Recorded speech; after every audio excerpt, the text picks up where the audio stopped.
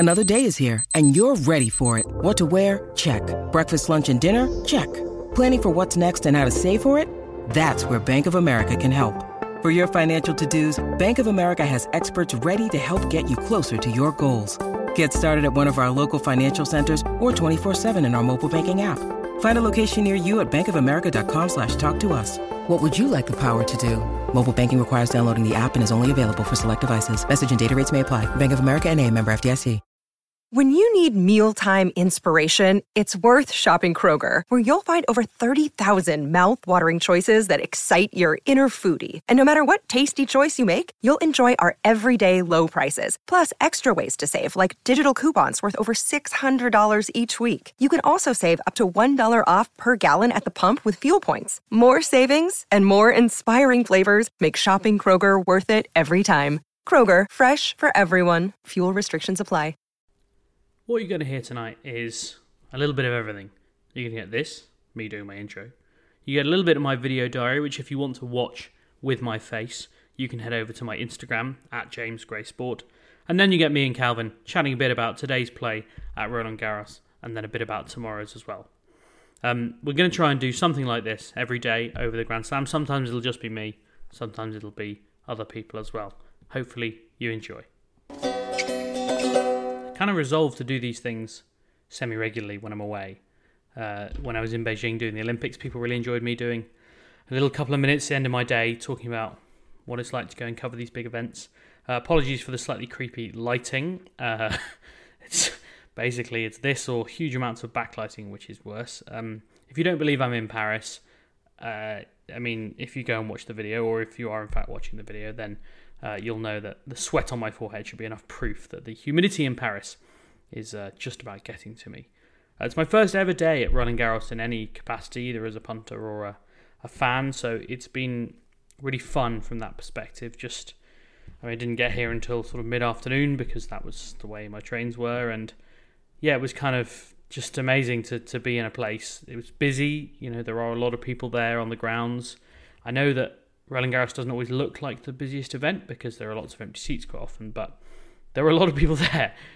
Maybe it was just because I was walking against the tide and more people were leaving than they were going in, but there were a lot of people there. And kind of a different type of people, and, Paris is a very fashionable city at the best of times, and I felt pretty out of place in my kind of, orange polo and white shorts, but it was an experience. I'm staying in the 15th arrondissement, for anyone who knows Paris, kind of near Parc Georges Brassen, which I walked through on my way from picking up the key in an épicerie to this lovely little studio Airbnb. And I walked through a park, which was lovely, said park, and there was an orchestra playing and a little choir, and there were horses trotting around with toddlers on them, and there was a fun fair. So I think I may have stumbled into a sort of Provençal fete. It was very strange, but there you go. That's maybe a little bit more suburban. It's a little bit more suburban here. It's not mega central Paris. It is technically still Paris. It's an arrondissement, so it's not outside the central bit. But a little bit different. And then I got a tram to the Seine and then walked the last 20 minutes or so to Roland Garros, got suitably lost, and then got in. And they've got a new press centre at Roland Garros, which is very swanky, and still quite cramped because there are lots of journalists here, especially in the first week. There was more journalists in the first week because, there are more players. So if you're, Bulgaria is a bad example, but if you're the Liechtenstein tennis correspondent, not that there are any players, but you might have one player in the first week, and then more often than not they're out in the second week, so you probably don't stay.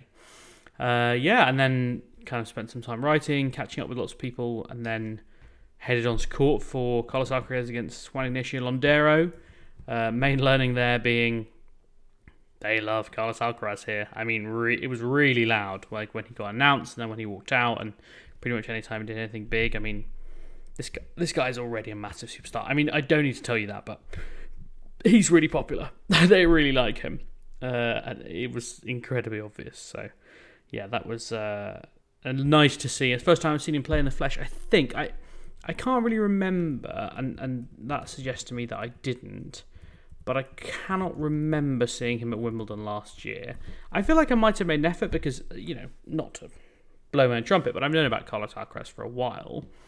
So I do think that I might have gone to see him for a set on, court 3 or something, but he obviously didn't get super far. He got to the second round, and he lost to Medvedev. I don't think I watched that, and yeah, I'm told now that he had a 5-setter against Uchiyama, which I'm not convinced I watched, but so my first time seeing him in the flesh, I suppose, and yeah, really, really good to see. And he was on Chatrier, and I suspect he might not play a match on Longlen for quite some time. That was a lot of fun. I'm here for the next 2 weeks. If there's things you want to know, or if you want to get in touch and say you're here, I'd love to meet as many of you as possible, whether they're friends or I'm going to put this on the podcast as well. So whether you're watching on Instagram or listening on the podcast, you let me know one way or another through podcast means or just through personal means. I'd love to see as many of you as possible. It's going to be an amazing 2 weeks. I think tomorrow is going to be quite wet. That's the talk in Paris, but hopefully we'll get some tennis nevertheless. See you tomorrow. Welcome to the first Podlet. Now, I'm in Paris. My name's James Gray, as you already know. I work for iNews and the iNewspaper, as you already know. And I'm in Paris. We're going to be doing a few of these little podlets, which are essentially just late-night ramblings, sometimes including just me, sometimes me and Calvin, sometimes me, Calvin and George, sometimes me and George. Really just whoever's around late at night with very little to do. So expect lots of Calvin, who joins me this evening. We're going to talk a little bit about the first day at Roland Garros. We'll look ahead a bit to the second day, because hopefully you'll be listening to this on Monday morning, I should say.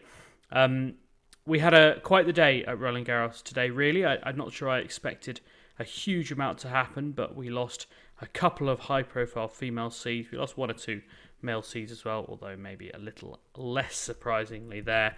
The women's draw. We always know the women's draw will throw up some surprises. And Calvin, you said exactly this in our pre-French Open podcast. This is the final it should be, but we know someone's going to lose. George will claim, and since he's not here, we can say it was a nonsense claim, that he predicted Ons Jabeur would lose to Magda Linette today. She lost in 3 sets. I mean, it wasn't an easy first round match, but Calvin, if Ons Jabeur wants to be winning Grand Slams, that should not be a match she's losing. No. Any of the players in the draw can play. I think one of the problems that Jabeur has is that because she's sort of somewhat underpowered, it's never going to be one of those situations where if her game's on, she'll win, because it always lets the opponent in. They're always going to have a racket on the ball and that kind of thing. And then once that type of player then gets in a battle, they don't really have anything to fall back on. Like, Jabeur's a beautiful player. She's got nice skills, nice hands. But once you get to sort of the 3-all in the third stage, there's nothing really that breaks you through that you can just fall back on. Like, say, Osaka can be 3-all in the third and just reel off 8 winners, and it's 5-3. And Jabeur doesn't have that in the tank. Or someone like Sabalenka or, Pliskova can just produce 4 or 5 massive serving games, and it takes the pressure off. Yeah. You watched quite a lot of this match today, Calvin. I mean, there was a point, I think you said in our WhatsApp group, which is now famous, you said, I think, that felt like a turning point in the match or something like that, or like a tidal point. I mean, it did feel like she had it under control. Yeah, I can't remember what it was. There was one point, wasn't there? I can't remember. So she was a breakdown in the second set, I think I'm right in saying. So Jabeur won the first set relatively comfortably. Yeah, and then she was a breakdown in the second set, and she pulled it back. Yeah, but Linette was 40-15 up in that game, I think. And then, strangely enough, I'm contradicting everything I've just said there, that Jabeur just reeled off 4 quick points and broke back. And you thought, right, okay, that's the end of that. They thought that Linette had a window and she had to win it there, but turns out she didn't. No, it went down to a deciding set. It looked for all money like we were going to a final set tiebreak, which I suppose you probably toss a coin on. But then Ons Jabeur was 40-love up in the final game of the match and lost 4 points in a row to hand Magda Linette what must be one of the bigger wins of her career, given that she's world number 56 and never been to a serious stage of a Grand Slam. We're not going to get the final we wanted, Calvin. That obviously is true now. Where does Ons Jabeur go from here? Because she's obviously been in some high-profile matches. She's been to Grand Slam quarterfinals. This feels like a bit of a step backwards. Yeah, I guess she's kind of at now where Sakari was a year ago. She's kind of at that level, who's hanging around, winning some of the tournaments, winning the tournaments below the Grand Slam level, competing regularly in semis and finals, but not really beating any of the big guns. And then again, you could argue, has Sakari really moved on from that, I suppose? Do you think it's a case of Ons Jabeur adding something to her game? You know, she's obviously, we've talked before about how she's a bit of a late bloomer.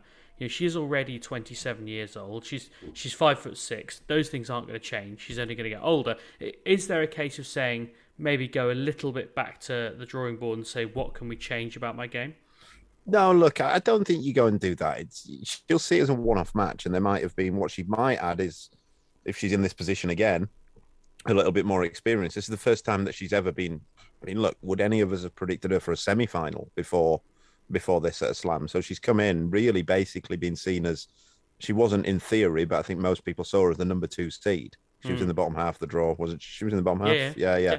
Bottom half of the draw, and it was kind of seen that. So maybe if she's in this position again, she'll do that. But I don't think in her game, in terms of tactics or technique or any of her shots, I don't think you'd be going away and going, because we've lost, end of the day, look, she lost 6-4 in the third. It's not like she got absolutely tonked. Yeah, nevertheless, a disappointing result for everyone who was looking forward to the Świątek Jabeur final. A disappointing result for everyone who picked Ons Jabeur in fantasy tennis, which actually was almost everyone. So in some ways, including you and including me, doesn't really make a difference, I suppose, in that sense. The other major women's seed to lose out today was Garbiñe Muguruza, which I'm going to do a bit of a George Belshaw here and say I did kind of predict, because I did point out that she'd played some extremely bad tennis in the last couple of weeks and that she had Kaya Kanepi in the first round. The irony was that she was largely in control of the match. She took the first set 6-2. I saw Jose Melgado tweeting that he was surprised by how comfortably she was taking care of Kaya Kanepi, who we all know is a very tricky opponent at the best of times. But then it all went to pieces midway through the second set. She actually had a lead in the second set as well. She probably should have put it away. She was 3-1 up, and then Kaya Kanepi roared back to win. I'll tell you the exact score momentarily. 2-6, 6-3, 6-4 in just over 2 hours. Calvin, I feel like every week, and actually this might have been the first week we didn't sit down and say, well, obviously Garbiñe Muguruza should win this tournament, because she always should win this tournament. I suppose Clay, maybe weirdly for a Spanish player, when you look at her game, Clay not maybe her favourite surface. I think her problem is that she's forgotten how to win. Like she really looks at that. I saw a little bit of the match today and saw a bit of the second set, and then I saw the end of it, and she really does look like she's forgotten how to get matches over the line. She can still play tennis, obviously. She's a beautiful tennis player, but I think she's just forgotten how to win tennis matches.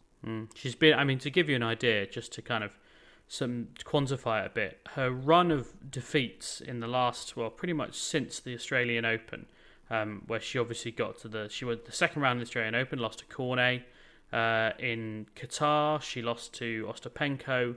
Indian Wells, she lost first round to Risk. Madrid, she lost to Kalinina. Italian Open, she lost to Putintseva. Morocco, she went and played Morocco last week. I mean, which is often a sign. She went to play the week before a slam, clearly just to get a win. She beat Danilina, the Kazakh player who she would always expect to beat, and then lost to Martina Trevisan, who, went on and had a very good week, but nevertheless, not a great result, and not a great result to lose to Kaya Kanepi, who we always extol as a difficult first rounder, but she's not a seed in the end. That's why she often becomes a difficult first rounder, and I think you'd expect Garbiñe Muguruza to put her away. She will now go onto the grass, which I do think is her better surface anyway. She always looks comfortable on it.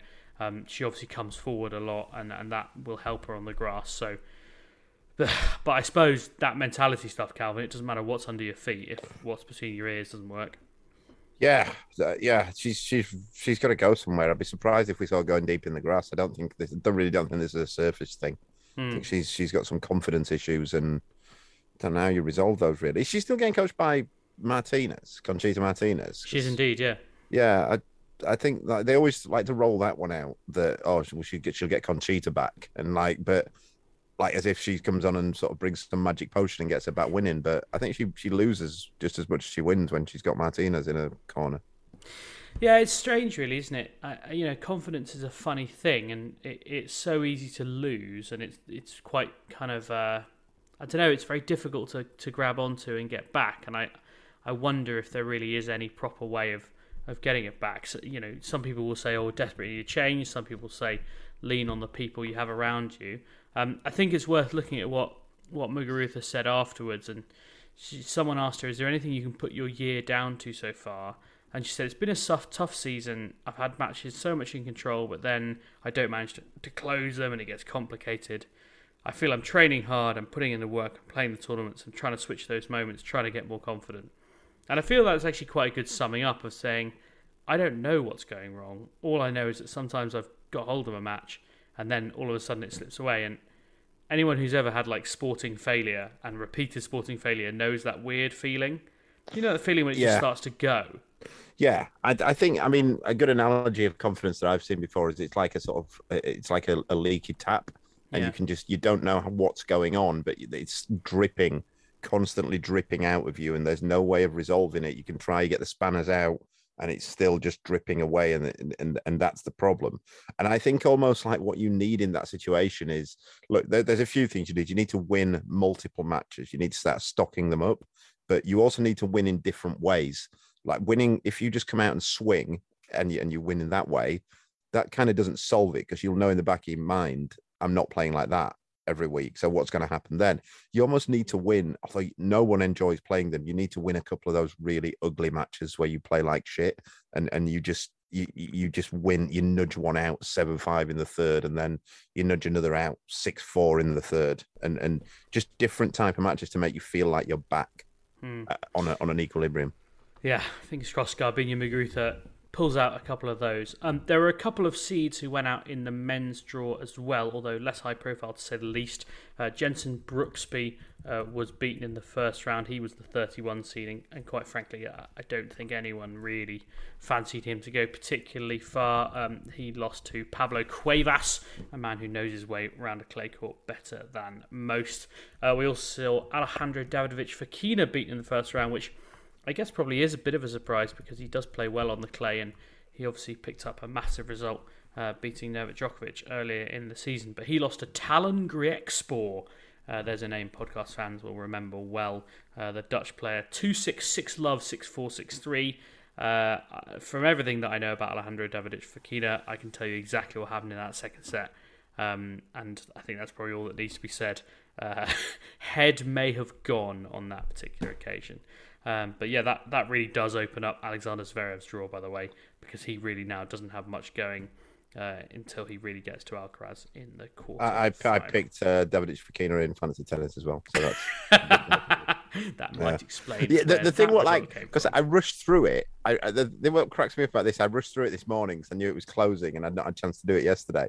And when I was looking at the draw yesterday, I actually in my own head thought, I'll tell you what, Griekspoor could beat Davidovich Fokina.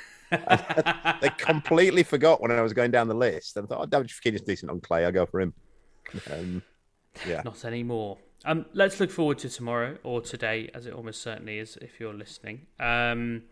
We've got a bad forecast for Paris tomorrow. As I was walking home tonight, as you will have heard in the video diary, I saw some pretty serious lightning, which I think is going to disrupt play. But there is a roof now on Philippe Chatrier, so the 4 matches scheduled on there will get played no matter what. Iga Świątek up against Lesia Tsurenko. I don't think we expect anything from that. Diane Parry playing Barbara Krejcikova, which will be interesting, if only because she hasn't played in 3 months. And then Jordan Thompson against Rafael Nadal. Now, Calvin, Rafael Nadal is the king of just absolutely obliterating people in early rounds. But I do wonder whether this might be a bit different. It'll be a big kind of form check for him, just in terms of the foot, won't it? Yeah, as I said on the main pod that we did the other day, that I think gives a good indication. If Nadal's sort of struggling through it, you might take a couple of. Although he's not out match practice, is he? He's played quite a few matches recently. It's not like he needs those. He's just in pain. Yeah, he's played most of the tournament, so I still think we'll see him dishing out a bit of a beating, if I'm honest. I do feel like, Jordan Thompson, God love him, he's a fun guy. He's had a great moustache quite recently, and God loves a trier. But sure, you couldn't think of a much better opponent. Later on, Novak Djokovic will play Yoshihito Nishioka, who, is just absolute breakfast for someone like Novak Djokovic, isn't he? Yeah, I mean, it's not great for Jordan Thompson if the things that you're listing in his favour is he had a great moustache. I mean, it was.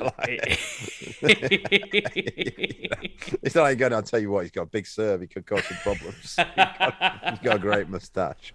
But yeah, Thompson and Nishioka, yeah, they're absolute. He's gonna chew those guys up. Just kind of to side point that, I mean, it won't make a difference in those matches, but roof over. I mean, what does that change about the conditions, and who does, like, when it comes to Nadal and Djokovic? Nadal traditionally doesn't do better indoors, is that right? Yeah, he's not got a great record indoors, but they don't play any clay court tournaments indoors either, so I wouldn't read anything into that. It's normally just because they're hard courts indoors, and hard is probably, I think it's all relative. The guy's won like what? I think about 7 slams on hard court. So we go in hard court's his weakest surface, but still pretty good on it. But yeah, it'll move through the air a bit quicker, but I don't think it'll make a whole lot of difference, to be honest. Good. We've also got a lot of Brits in action tomorrow. If indeed we do get any tennis, all 5 in the main draws, I should say, are playing tomorrow. I'll run you through them quickly, and when we think they're going to get out on court. Again, with the weather, it's kind of made up, but Raducanu is playing Linda Noskova, the junior French Open champion from last year, who came through qualifying. We think that's going to be on court about 2 o'clock UK time. Dan Evans is up against Francisco Cerundolo. He's on court 7 second. They'll start at 10 a.m. UK time, so probably on about midday if the weather's good or earlier. We've also got Harriet Dart. She's up against Martina Trevisan, which I think is probably the least likely British victory. She's on first, so in theory she'll be starting at 10 a.m. And then we've got Cam Norrie as well. He's straight after Raducanu. And finally, Heather Watson up against Elsa Giacomo. I suppose the most interesting matchup there, Calvin, and I think we've touched on it a bit before, but is Raducanu against Linda Noskova. I mean, I always think you come through someone who's qualified for a slam for the first time. She won all 3 matches in qualifying. Massive emotional high. She won junior Roland Garros last year. It's not a nice match, is it? It's not, but I would think Raducanu will take care of her pretty comfortably. She's kind of stopped losing matches to people who you'd think there's no way she should be losing to her, and there isn't any way she should be losing to this girl. Similar thoughts on Dan Evans? I know you said you thought he had a good draw when it came out. No, because Cerundolo's not a bad player. So I think it's a decent draw for Evo. It's not one that you'd think that's a nightmare. I think it's a decent draw, and then if he wins that, I think whoever wins that's winning the next one. It's Ema or Duckworth, isn't it? In fact, I think they may have played today, so we may even have a result from that. But... Yeah, but yeah, I think I would favour Evo in that, to be honest. I was talking about this at dinner with a couple of other journalists, and how he's obviously been with Prieto for quite a long time now, compared to. He previously, once he got rid of Hiltz, he went through a couple of people. And one of the big things that Prieto said to him when he beat Djokovic on clay was he said, play your game. Like, don't try and play clay court tennis. Try and play Dan Evans tennis.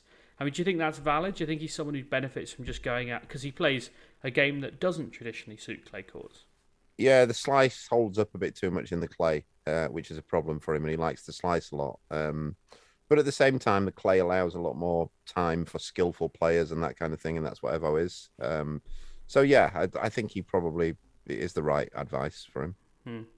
As I say, Heather Watson. I mean, I think Heather Watson should beat Elsa Giacomo, who I don't know a lot about, I'll admit, but she is a French wildcard, which would suggest that in the same way that there are sometimes some easy pickings at wildcards at other tournaments, she should be someone who comes through. Harriet Dart really up against it against Martina Trevisan, who can really play on clay. I mean, we've talked a little bit about Harriet Dart before. For people who don't know her, she's pretty underpowered. I think that's probably she's got, I think, the slowest second serve in the top 200. Is that right?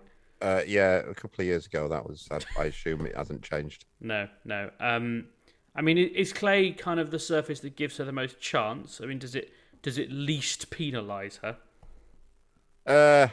No, I wouldn't say so. I'd say grass is probably her favourite surface because she can get a little bit more off the ground. So it goes through a little bit more clay.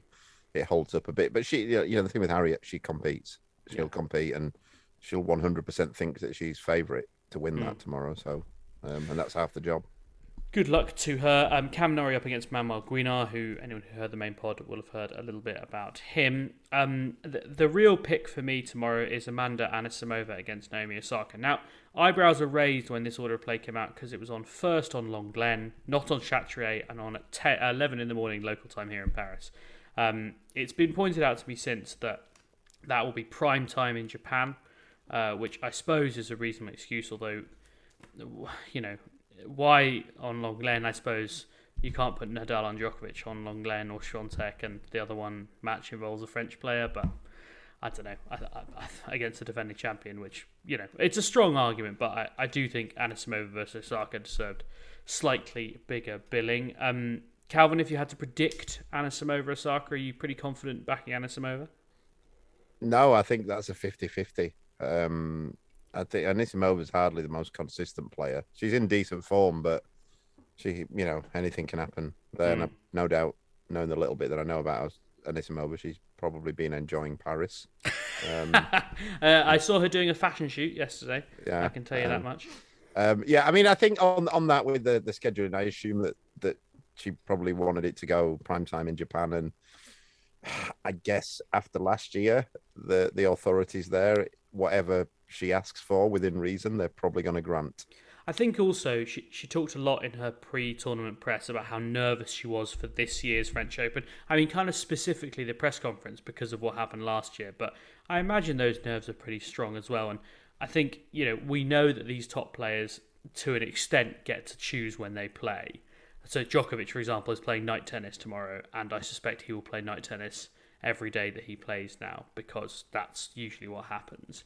I suspect if I were Osaka, I would have said, do you think you could just hide me on Long Glen at 11 in the morning and just a little bit away from the limelight? Which, you know, you can ask. Like, I don't actually really have a problem with players asking for preferential treatment. It's the tournament's decision whether they ignore them or not, and more often than not, they don't ignore the big players. Yeah, I think it's the same at any level, though. You know, to be honest, refs tend to be. You get two types of refs. You get the ones who are very accommodating, and they'll try, and if whatever you ask for, they'll go and if they can do it, they will. And then you get other refs who you can request, and they'll just completely ignore you and do whatever they want because they think the tournament revolves around the refs. Yeah, like I say, I think they're probably thinking. Unofficially, I'm certain that no conversation has been had, but they're probably thinking, look, within reason, whatever Naomi asked for, let's try and grant it, because we know how last year turned out, and it didn't reflect great on anybody. No, agreed. Should be a great day. Of course, it'll pee with rain, and therefore it won't be a day at all, but fingers crossed nevertheless. And I'll tell you one thing, we will be back tomorrow in some format. Thanks, Calvin. See you later. Cheers. Sports Social Podcast Network.